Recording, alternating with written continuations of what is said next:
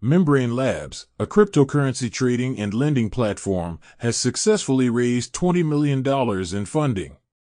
According to insiders, Parity Technologies, the organization behind the Polkadot ecosystem, is set to lay off over 300 employees this week.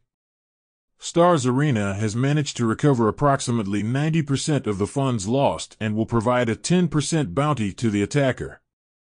Caroline Ellison alleges that Sam Bankman-Fried bribed Chinese officials with $100 million to unfreeze Alameda's trading accounts on the original Huobi and OKX platforms. The decentralized social protocol Farcaster now offers permissionless registration. SFRAX, a collateralized stablecoin vault using U.S. Treasury yields, has gone live under Frax Finance.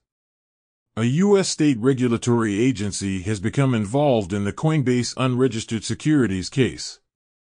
ARK has submitted an updated version of its application for a Bitcoin futures ETF to the U.S. SEC. Game of Silks, a horse racing company, has completed a $5 million funding round. Tangible reports that all liquidity DAI in their vault has been redeemed, with a panic sell-off leading to USDR's decoupling. That's all for today. Have a good one.